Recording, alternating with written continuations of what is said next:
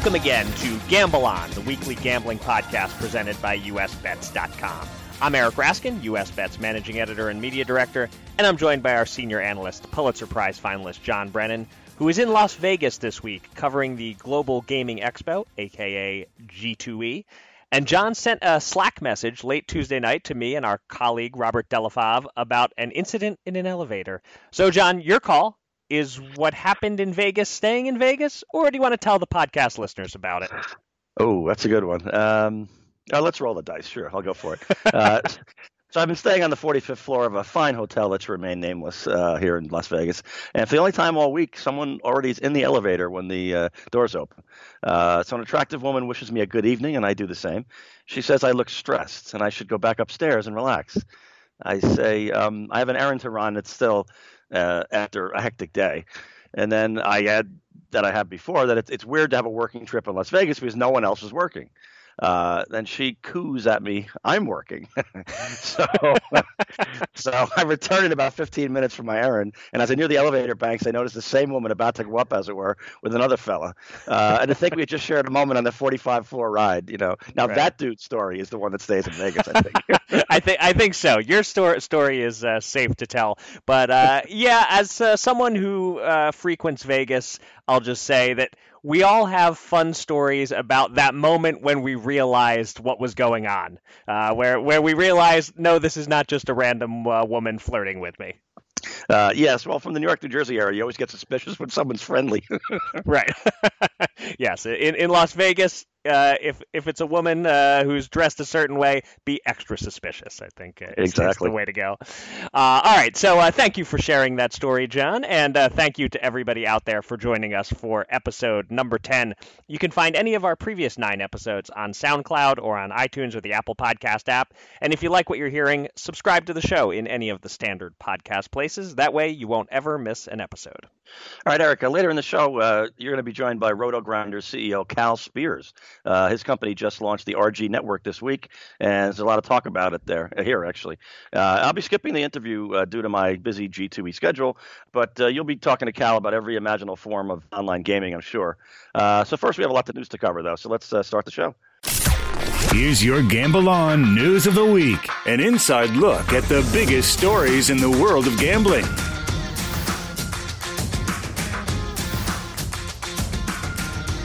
Before we dive into our first news item this week, let's talk for just a moment about the news we're waiting on as we record this on Thursday, October 11th. On Friday, the New Jersey revenue figures for September will be released. We have a couple of tips on what to expect. Play Sugar House put out a release in advance saying their online revenue doubled in September because of sports betting. And David Rebuck dropped hints at G2E to expect some staggering numbers. So we will cover this as a news item next week. But for now, this is a gambling podcast. So, John, how about you set a line for total sports betting handle in New Jersey in September, and then I'll go over or under your line. Yeah, I love this feeling of power. I said a rough number on Twitter, and I got a few responses over and under, which is always gratifying. But I look at it this way. I sort of opened it at $450 million for September based on $95 million in August when there's nothing going on other than baseball, really. So you figure football season is college and NFL, plus David Rebuck called the numbers stunning. But after more thought, I realized that the in-house crowd at the Meadowlands on Sunday got bounced each week by a Giant or Jet game mostly. Not all the online books got a full month either of September. And Mr. Rebuck can actually be on the conservative side. So stunning for him might be a little bit lower. So I'll give you 110 on $375 million. 375. Okay, that's a pretty good line. That's pretty tough. And I like that you're giving me 110. We're not even betting real money here, but I have to lay a price, huh? I went through a similar thought process, just looking at obviously that August handle of 95.6 million with no football and basically one mobile sports book. So if it's something like 200 million, that wouldn't qualify at all as staggering. I'm not even sure if 300 million qualifies as staggering. So my mind went to a similar place to where yours went. Boy, 375. That's a good line. Yeah, let's have some fun. I'll take the over. Let's say it's going to be a legitimately staggering number. I'll go over 375. This whole thing the whole build to this number being released reminds me a little bit of being in Vegas for the Mayweather-Pacquiao fight a few years ago, and on the day before the fight, pay-per-view projections were coming in. Bear in mind, the previous record was about 2.4 million pay-per-view buys, so we all figured at least 3 million for this. It was going to shatter the record, and then people who work for HBO started whispering about what it was tracking toward. 4 million, 5 million. We're hearing 6 million. So by the time the actual number came in at like 4.6 million, it didn't seem that crazy, even though it had basically doubled the previous record. So a bit of a similar thing here. If it's 300 million, that's huge, but it won't necessarily feel all that huge because we're building it up that it could be much more than that. Yeah, 300 is going to feel like Al Capone's vault with the Geraldo Rivera. Excellent analogy. All right. Well, I'm predicting that there will be something inside the vault by saying over 375. Okay. All right, let's move on to the first of our 3 stories of the week. As mentioned, you're at G2E. You've been there all week. You've written a dizzying number of articles for us covering the panel featuring a professional sports bettor and a poker pro, David Rebuck's bold comments, taking some responsibility for the FanDuel snafu, and warning other books about avoiding similar screw-ups, the AGA's victory lap on PASPA getting overturned, and a wild one with Scott Van Pelt, Sarah Slane, and Kenny Gersh about the future of regulated sports betting. If you had to pick just 1 or 2 highlights or standout speakers so far this week, who and what would you go with? Well, I think the number one highlight for me is the fact that New Jersey really got its props. Here's the biggest national event in the gaming industry for the year, and the number one topic is sports betting legalization. And obviously, the only reason that happened is New Jersey was so rebellious. So every single panel I've been to, and I've probably been to 10 of them, has referenced New Jersey and what they did and sort of gratitude. So that's the number one thing. But I must say, David Rebuck of the New Jersey Division of Gaming Enforcement, though, he really was a triple threat. He took away the safe harbor concept on odds of blunders away from the European sports books. Perhaps to their surprise, they've been sort of warned now. And he called out the critics from a recent congressional hearing. They had claimed that states are racing to the bottom as far as what sports are going to offer or what they're offering, which has been kind of strange. He called it nonsense and fear-mongering, so no doubt about that. And then he said that the league official data that MLB here has been touting, they want to get paid for that and have everybody have to buy it. He said it has no value, zero, none. But topping that, I must say, is that the American Gaming Association executive Sarah Slane and MLB counterpart Kenny Gersh, as you mentioned, them going toe-to-toe on the leagues wanting a slice of the action of sports betting was priceless. Gersh tried to put out the sort of bungled Orwellian integrity fee claim to bed for good, but Slane made him wear it like a scarlet letter I. She was not having it. At one point, she used the word again, and on stage, Kenny looks at Van Pelt and says, Scott, what do I got to do to make her stop using the word integrity fee, do you think? Right. It was great. And then, of course, Gersh had an odd bit of hyperbole, especially for here in Vegas, about how well-regulated casinos in every fashion, suddenly they're content to have some guy in a garage watching on TV provide their data. That's kind of bizarre, but it was a colorful phrase for sure, and it blew up my Twitter account. That's for sure, too. Yeah, that one's as ridiculous as the whole click your mouse, lose your house catchphrase that the anti-online gambling crew was rolling out there repeatedly back in the day. But I'm glad you singled out Sarah Slane and her confrontation with Kenny Gersh, but just her specifically. She's clearly a rising star in this industry. I don't know if she wants to be a star. I don't know if that's what she's going for, but she's really making a name for herself as someone who's well-spoken and can really handle herself in a debate and speak intelligently on behalf of the industry. So I think, you mentioned Rebuck, but I think from my long-distance vantage point, not being out there in Vegas, it seems to me like Rebuck and Sarah Slane are kind of the two that have got my attention the most this week. And also, going back to the first thing that you wrote this week, I really like Steve Fezzik's idea that a sports book should experiment with offering minus 109 or minus 108 lines to attract more business. The mobile sports books especially could do that very easily. It's just an interesting idea that could benefit both sides. And I know you came to learn that Fezzik is a controversial character, but I think it's a good idea just the same. Public enemy number 4 out here, apparently. But Yeah, what's interesting too is that if somebody did that right out of the gate, even a month ago, to get market share, right? So you offer slightly better odds. You can lure in some pretty big fish to say, all right, well, over time that's going to really make a difference for me. Do that for 6 months, right? And then after that, if you want to switch back to even, well, they can switch to another book that offers the same odds, but why bother if that's become your go-to book? Obviously, you're going to switch off when you really need the extra half point. But yeah, I think that for gaining market share, that would be a good idea. It's not too late, but apparently it hasn't happened yet. Right. But I know just using Steve Fezzik's name in a tweet kind of blew up your mentions, huh? So, okay, moving on to story number 2. We got a real curveball in the state-by-state race to start up sports betting as New Mexico, home of Walter White and Jesse Pinkman for my fellow Breaking Bad superfans. New Mexico came from out of nowhere, and it appears will next week become the 6th state to offer sports betting. New Mexico was able to jump to the front of the line without getting a new law passed because the existing tribal gaming compact, which runs through 2037, covers sports wagering. So the Santa Ana Casino has partnered with the Nevada-based company U.S. Bookmaking, and they're set to start taking bets next Tuesday, October 16th. Just that fast, it's happening. This isn't a story with a whole lot of depth to it yet, but just the importance of another state going live and the shock factor of it being New Mexico make it worth covering. So, John, how surprised were you by this news, and any other analysis you'd like to provide? Yeah, I love this out of nowhere angle, and I'll tell you why.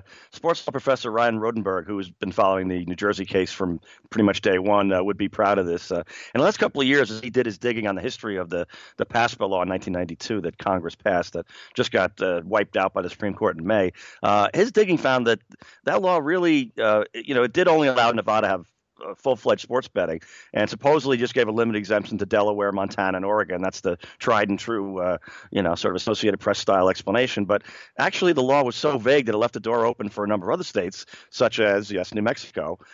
So anybody from Wyoming, Arizona, South Dakota, North Dakota, if you want to push your legislators, they may be able to offer this immediately too. There's nothing that necessarily said that they can't. So I kind of like the idea that some other state, if they really look at their own limitations, what could they do anyway? And now that PASPA's been wiped out, are they already there? Do they really have to go through the process again?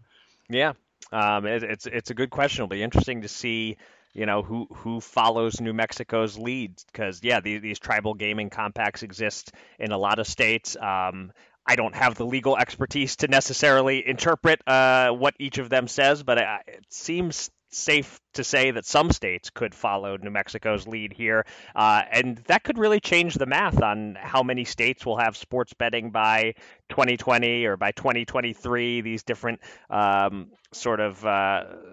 points that people are citing and making revenue projections about what the industry is going to look like. This could really change those projections if a bunch of additional states start up sports betting. So it's definitely a story to watch. The question of, is New Mexico its own thing, or will they set a trend here? This is one of those minor news stories. It's minor for now. It could end up being a major news story when we look back on it. Well, yeah, the last thing I'm mentioning, those states are either Midwestern or Western. And obviously the trend is almost exactly mirroring the casino industry in the early 90s. The Northeast comes first. Neighboring states keep going for it. They all get in. The South, except Mississippi, basically resists for a long time, if not forever. The Midwest is a little bit slower. The West is even slower than that. So if a couple of those Western states can do it right away and with really very little effort and little risk and just free money, then you might get a neighboring state. So the West is still going to be a lot slower than the Northeast, but it might get them moving forward a little bit, whereas otherwise they're just sort of stagnant. Yep. Good observation. Okay, our final story this week. I wrote an article Monday morning reacting to the news that DraftKings is putting together its first sports betting national championship, a live event in the tradition of all their DFS live finals over the years, but with a very different format. You can either qualify via DFS satellite or buy in for $10,000. Everyone gets a $5,000 bankroll to spend on the weekend of January 11th to 13th, 2019 at DK Sportsbook, and the biggest bankroll at the end wins the $1 million first place prize. The weird twist comes from the fact that the $5,000 has actual cash value. Whatever you end up with, you keep. So this is completely different than a poker tournament where you aren't finished until you're either out of chips or you have all the chips. So what's your initial reaction, John? And do you think this event will get significant mainstream attention in January?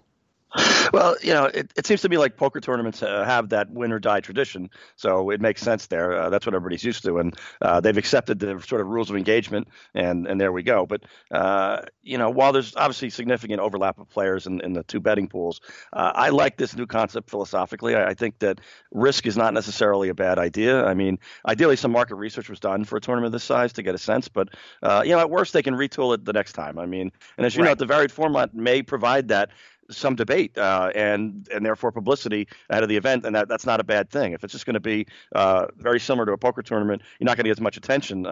It's kind of the no such thing as bad publicity, which is not quite true, but publicity is pretty good, and I think they'll get more of it because of this. Yeah, and that's a good point about how they could retool it after this. I was thinking something similar that, I give DK credit for creativity. However this turns out, there are some potential flaws in the format, but, even if some parts of this format fail, I see this event being used as a template where they learn what does and doesn't work and come up with a really strong live sports betting event format going forward. But at the same time, just on a strategic level, I am fascinated to see how this plays out. There are so many ways to approach it with your $5,000. Do you go big on day one, put all 5,000 on an underdog money line bet or a big parlay, and if it hits, you're in the lead. If it misses, your weekend is over. Do you make a bunch of smaller bets? Do you barely bet at all and see what happens to everybody else on day one and then decide to either keep what's left of your 5K if everyone else did well or start making moves if other people struggled? I can't even begin to guess what the winning bankroll will be. Like in a vacuum, turning $5,000 into $20,000 with sports bets in a single weekend is huge. But in this format, I don't know, maybe you need 100,000 to win because one person's going to hit a huge parlay or something. It's fascinating. It'll be really interesting to watch. Yeah, this sort of seems to me would lend it to a temptation for a team thing, right? I mean, you got sort of different soldiers. You got a couple of do or die guys, right? Betting an underdog money line, bet it all on the first day, and a couple of them get wiped out, and then the next phase comes in, and you keep going through. And if you can march one of those frontline soldiers forward through day one or 1.5, then you can start to rethink. Okay, do we keep him going for it all, or do we now have somebody else try and catch up to him? Or we'll see if somebody comes up with that idea. Yeah, that's a great point because they do have the one entry limit. You can't multi-entry, but obviously if you come with a team of 10 guys who each have their own individual entry but are playing sort of a team strategy that we want one of the 10 of us to win the $1 million and we're going to take some big risks to try and get that done. Yeah, you're absolutely right that could really shake things up if you do have groups of people sort of unofficially working together in that way. So a lot to watch there, and it'll be right in your home state of New Jersey. I don't know quite what you have planned for the weekend of January 11th to 13th, but I wouldn't be shocked if you're doing a little live coverage when the time rolls around. Sounds good. All right, John, I know you have things to do in Vegas, so I will handle the next segment on my own, and I'll talk with you again shortly when it's bankroll time. It's time to welcome a special guest from the world of gambling. Let's get to the Gamble On interview.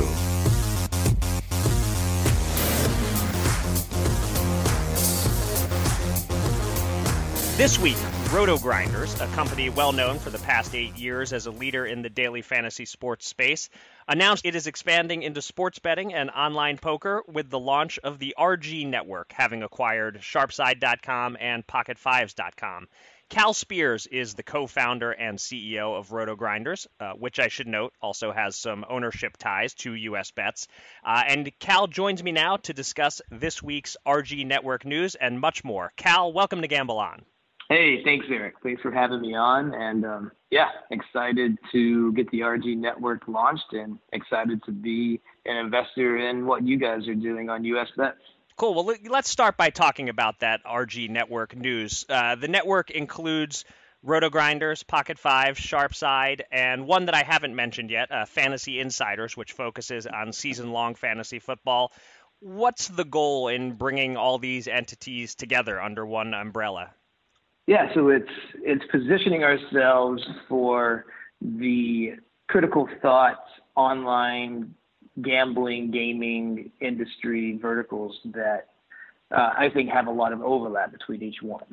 So sports betting, fantasy sports, online poker, and daily fantasy sports. Each of those have a similar male audience, similar age range, all guys who enjoy the fun of the game, but also full of aspirational players that want to be the best. There is profit to be made in all of these. There's winners and losers in all of these. And, you can create a lot of interactive content, a lot of statistical driven tools, just a lot of opportunity to create rich content, and also a lot of opportunity for affiliate and advertising upside. So we're trying to position ourselves right in the center of that. Yeah, I mean, makes sense. Certainly the point about demographic overlap is undeniable. A lot of not just the same types of people, but also the same people are into several, if not all, of those different verticals that you guys have gathered together now. Yeah, no doubt. So we had Sharpside's Donnie Peters on the podcast just a couple of weeks ago. Sports betting is the belle of the ball right now. It's the fastest growing of these verticals, the one everybody's talking about. How important was it to you to extend from the fantasy sports space into the sports betting space? Like, how long is this something you've been thinking about? It's been something on our radar for years, and before the Supreme Court announced they were going to take up the case last year, it was just something incredibly hard to devote a lot of resources towards. And we also knew that what we were doing with Roto Grinders, the database we were building, the tools we were building, the people we were hiring, these guys are going to naturally cross over into sports betting content because it's all coming from the same stats. And arguably what we're doing with DFS is even more complex than anything we would have to do in sports betting. So, we felt comfortable that we were at least putting the kind of team in place that we would need for sports betting. But in terms of pulling the trigger on building product, that was a little bit tougher. But then once the Supreme Court took up the case, the writing was on the wall, we started getting serious about it. In terms of, actually writing code, we got around to it during the summer.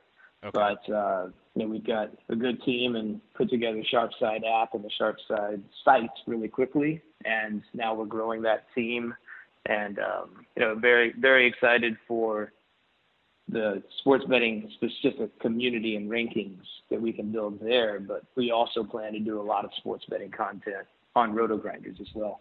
Okay. Any surprises about the speed that things have been moving at since the Supreme Court's ruling in May? No.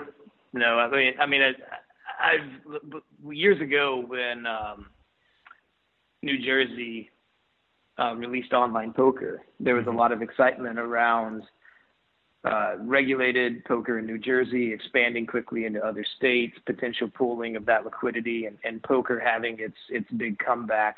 And that didn't happen. And, now with this acquisition of Pocket Fives, we think that it's going to be happening now as actual sports betting tax revenue pushes this expansion of online gambling. But, I've lived through this before, so I'm not getting overly excited about how fast it happens. We're hoping that it happens at that median case that Ira's research discusses, where I think they said by 2022 we'd be looking at about 20 states with online gambling, with online sports betting. Right.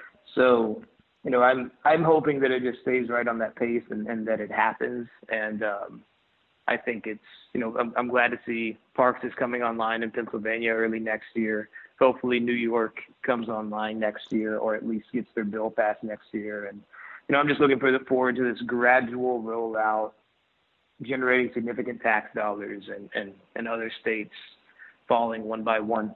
Right.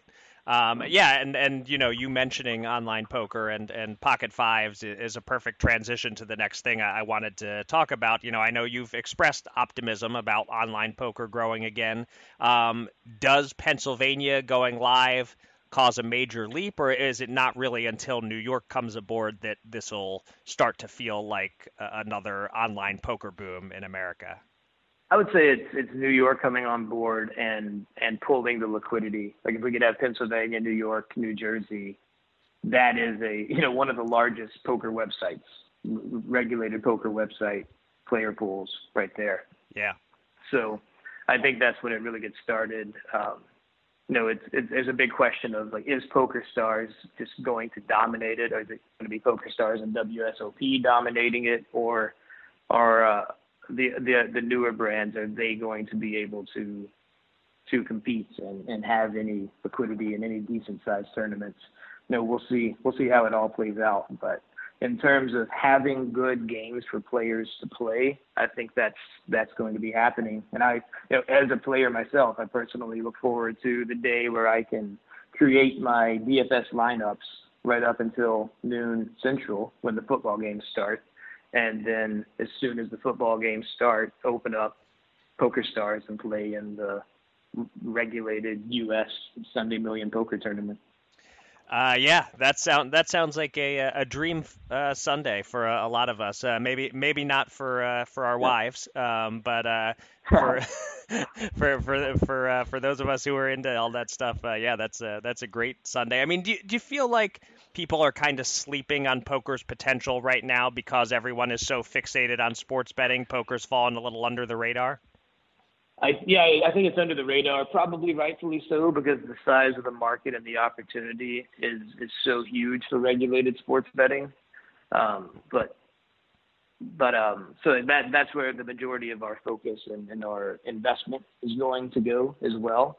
Right. But yeah, I mean, I think poker is going to happen, and that a lot of people are sleeping on it, and a lot of people just aren't believing that it's going to happen. But it seems pretty clear to me that the opportunity is going to be there, and that casual players are going to be excited to have access to these big tournaments again. Right. Okay, so let's end with a fun one. You just recently celebrated the 1-year anniversary of winning $1 million on DraftKings, so belated congrats there. I have two questions. First, did that score change your life in any significant way? It was the number one thing about that score was just the experience of winning it. Beating this is a tournament that I play every week, 220 or 240,000 people in it.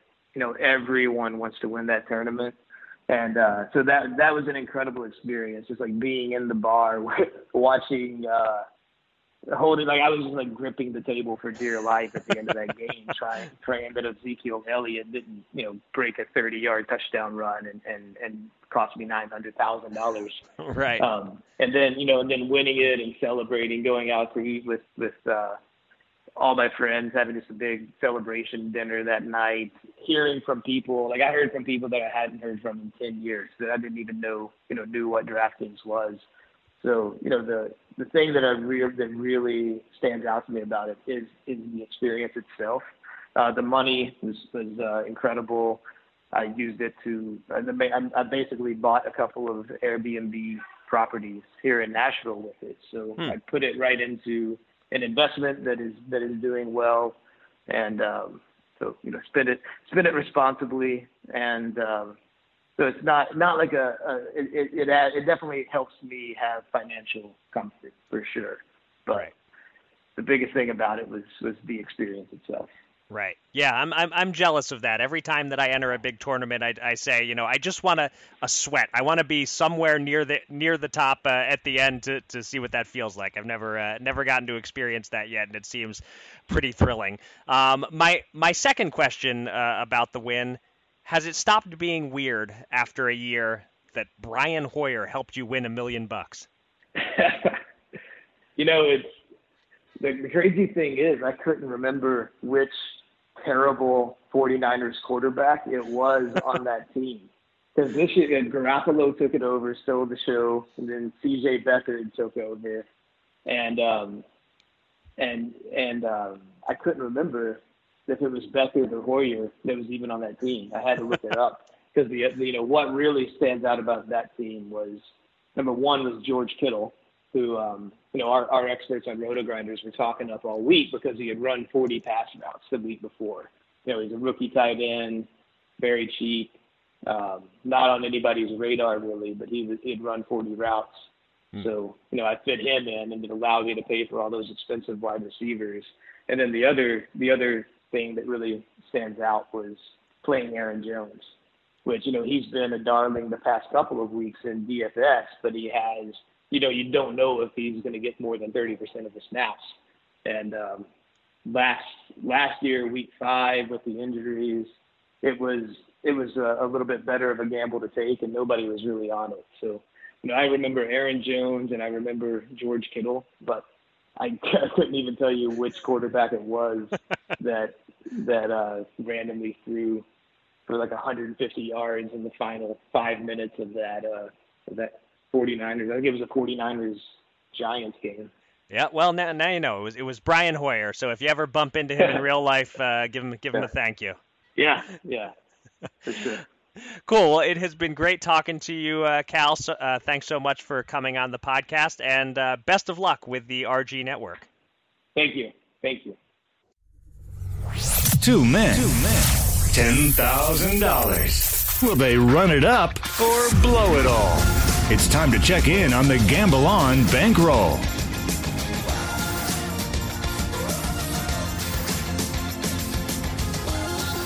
I'm joined by John again now, and we will get to the Fast Five shortly. But we start, as usual, with our shared bankroll, where there's good news and bad news. Which do you want first, John? Give me the bad news. Okay. The bad news is we went 1-3 on our bets last week and lost $310. You split your 2 bets. Michigan rallied to cover.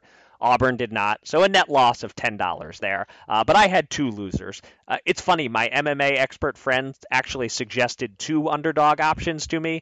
The one I took lost, but the other one that he threw out there, a smaller underdog, scored a last-second knockout win. Kind of a microcosm of how I'm picking and how I'm running lately that I chose the wrong one. So we took a loss there, and my over 53 points bet in Chargers-Raiders didn't come through either. I placed 2 real football bets in New Jersey over the weekend that did win, but as far as pretend bankroll goes, I am hurting the team. So that's the bad news. You ready for the good news? I think I need some at this point. All right. Well, the good news is we had a positive week with our futures bets. The Browns won in overtime, so they're inching closer to that 6-win threshold we need. The Dolphins lost. They choked away a big lead against the Bengals, so our bet of under 6.5 wins is looking a lot better than it was 2 weeks ago. Todd Gurley scored 3 more touchdowns as the Rams remained undefeated, giving him 9 total touchdowns on the season. Nobody else in the league has more than 6. So he's looking incrementally better for our plus 1,800 bet to win MVP, although still a long shot. He's currently listed at plus 1,000.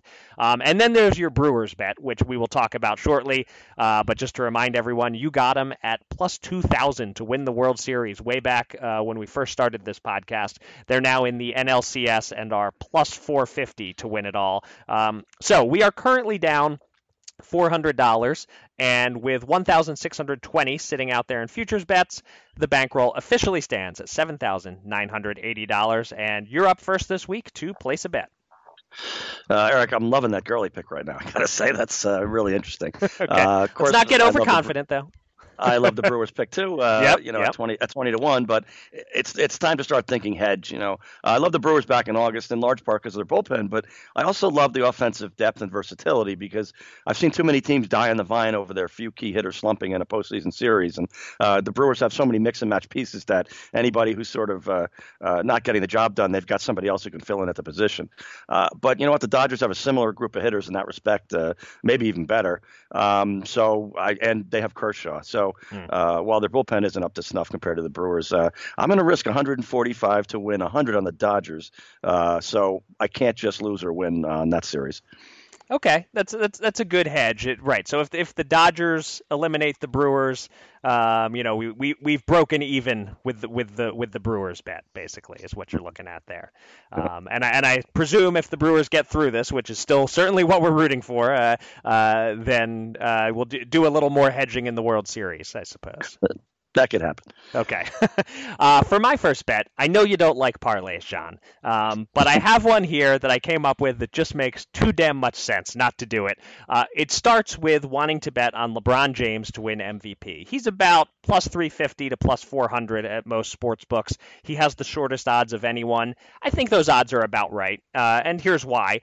He hasn't won it since 2012, 2013, so there's no voter fatigue or backlash to deal with the way there will be this year with Harden or the way there was last year toward Westbrook. LeBron's on a new team. It's all new and fresh, and they were a pretty bad team last year, so it'll be easy to point to LeBron and say he made all these young kids around him better. If they improve by 15 wins or whatever it turns out to be, that's all LeBron. So if we can agree that LeBron is a pretty good candidate to win MVP, especially with Curry and Durant taking votes away from each other, then the way to bet him is on a parlay. Instead of plus 350 on LeBron, I'm taking Play Sugar House's plus 755 on a parlay of LeBron MVP and the Lakers to go over 48.5 wins. Now, look, to me, 48.5 is a good line. I'm not sure that they're going to go over it, but if we're saying LeBron is going to be MVP, then that means the team has to be like a top 5 seed in the West and has to have won like 50 or more games.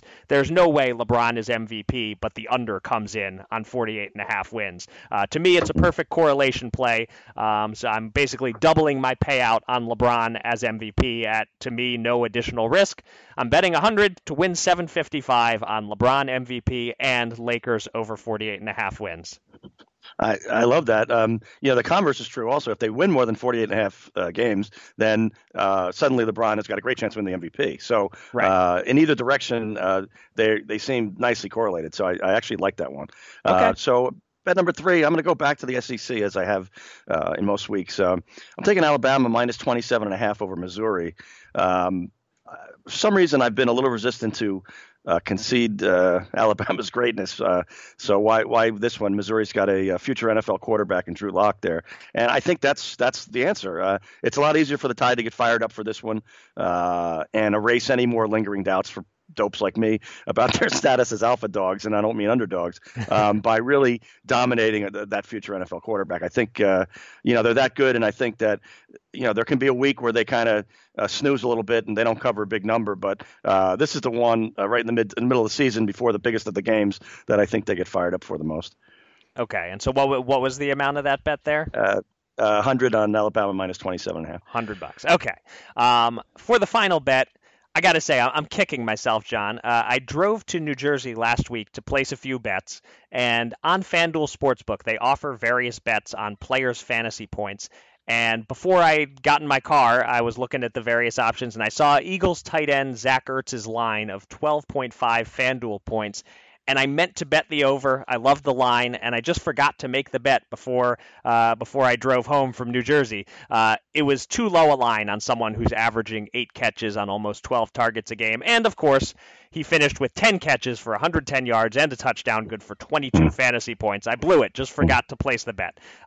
Tonight, Thursday Night Football against the Giants, Ertz's line is even lower, 11.5 FanDuel points. FanDuel only has half-point PPR, I realize, but still, Ertz is Wentz's favorite target.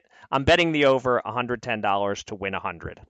And we wrap up with the Fast Five. After week 4, you were 11-9. I was 7-11-2, and neither of us had a great week. But surprise, surprise, my week was the less great of the two. You went 2-3. I went 1-4. So you're just over 500 at 13-12. And I'm that guy that savvy bettors should start listening to carefully and then confidently bet the other way. I'm 8-15-2, and you are up first this week. Yeah, I got wiped out on Sunday, 0-3, but I had a laugher on Thursday night and a laugher on Monday night, so I didn't have to worry about that one. Just skipped Sunday, and I was busy traveling anyway, so I didn't miss anything apparently. So Right. let's start this week with I want to go across the pond to London, where the Seahawks give just 2 points to the Raiders in the jet lag bowl. I like to note how spreads would change based on close enough games, and at home the Seahawks were in the mix against the mighty Rams last week, so that's that's a pretty impressive statement. And the Seahawks could have hung on to win that game. And if they did, this would be a very different line. Well, they could have hung on to win that game. So, the Raiders are a little better than some think, but they're not good. So I've got the Bills plus 8.5 versus the Texans also. Buffalo is awful in the rare spots as a favorite or even a modest dog. But once you leave them for dead, as was set up against the Vikings, against a modest team like this one, give me the TD plus. And then number 3, I'm going to go with the Titans plus 2 over the Ravens. Titans are a feisty home team in winnable games in the last few years, including last year and early this year, especially as a home dog. So the Ravens did not impress versus the Browns last week, and I thought they would. So kind of turning on them a little bit. Vikings minus 9.5 versus the Cardinals. Historically, I tend to slightly fear the winless team against the spread until they get an outright win because they got to get a win. But once they get one, as the Bills did a couple weeks ago and as the Cardinals did last week, then, the little bit of pressure off the bad team. So plus the Vikings are still at below their own expectations. So they certainly have no room to breathe easy. So, and last one is the Steelers plus 3 versus the Bengals. Bengals are 4-1, which goes back to my mantra about long-time mediocre franchises and games they can lose and not to feel stressed. And Bengals 4-2 is a good start for them. Witness my Saints pick against the Redskins on Monday night. Same concept. Redskins would have been in great shape with a win, but guess what? They're still in first place, so they just didn't show up. It's weird, but it kind of happens. These teams are trying. The players are trying, but there's trying and then there's having to win. The Steelers are a mess, but this division always tightens, and their pedigree is just too good for me to think they're going sinking in this one. Okay. I like your logic on all of those, and you'll be happy to know we have 0 head-to-heads and 2 picks that we actually agree on. So perhaps that bodes well for me. It might bode horribly for you. We'll see. Yeah. Certainly, what I've been doing so far isn't working. I had a great week 1, went 4-1, but since then I'm 4-14-2, a really awful streak. It's a good thing I didn't enter the Super Contest for real. So I'm going to change it up this week and try something a little different and try to make a few picks based on a single trend that I'm seeing. So far in the 2018 NFL season, home underdogs are 14-7 against the spread, and last week they went 4-0. So I'm not going to bet every home dog on the board. There are 6 of them this week, so I couldn't pick them all even if I wanted to. But I'm devoting 2 of my 5 picks to home dogs, and the first one is one that was on your slate of picks as well, the Titans. Plus 2 against the Ravens. Obviously, with a 2-point line, I'm saying I think the Titans can win outright, and I do believe that. Both teams are coming off dismal losses last week, but the Titans have shown flashes in every game. They have a legitimately solid defense. I think they're just a hair underrated. This game feels like it should be a pick'em in Tennessee, so given that I can cover if the Ravens win by a single point, I'm in on this home dog. Second, I'm getting on that Browns bandwagon. They are 1-point dogs at home against the Chargers, who are traveling across 3 time zones. The Browns are building some confidence, and hey, if it ends up a tie, which every Browns game threatens to do, that would mean the Browns cover. So those are my 2 home dogs. My 3 remaining picks are not home dogs, but one of them is a short home favorite. It's almost like the disrespect of being a home dog. Washington, -2 at home against the Panthers. Carolina eked one out at home against the Giants last week. They're not as good on the road. I think they should be a full field goal underdog here, so I'm taking that extra point that I'm getting with Washington. Next, our second pick that we agree on, I'm taking a game where there is no home team or road team, really. It's the Seahawks, favored by 2 over the Raiders in London. I don't see why Seattle isn't at least a full field goal favorite on a neutral field. I like the Seahawks there. And my final pick, I'm going with the marquee game of the week. The Pats are 3.5-point favorites over the unbeaten Chiefs. I really hesitate to take an Andy Reid team over a Bill Belichick team, but it's the regular season, not the playoffs, and Andy's team has more talent overall, I think, and they're getting that extra half point, that 3.5, so they can lose by a field goal and still cover. So I like the Chiefs here. And frankly, I can absolutely see them winning outright, which I'll just note, plus 156 on the money line at FanDuel. That's something worth thinking about if you believe in the Chiefs here. But anyways, my 5 picks are Titans, Browns, Redskins, Seahawks, Chiefs. So we have 2 in common and no head-to-heads.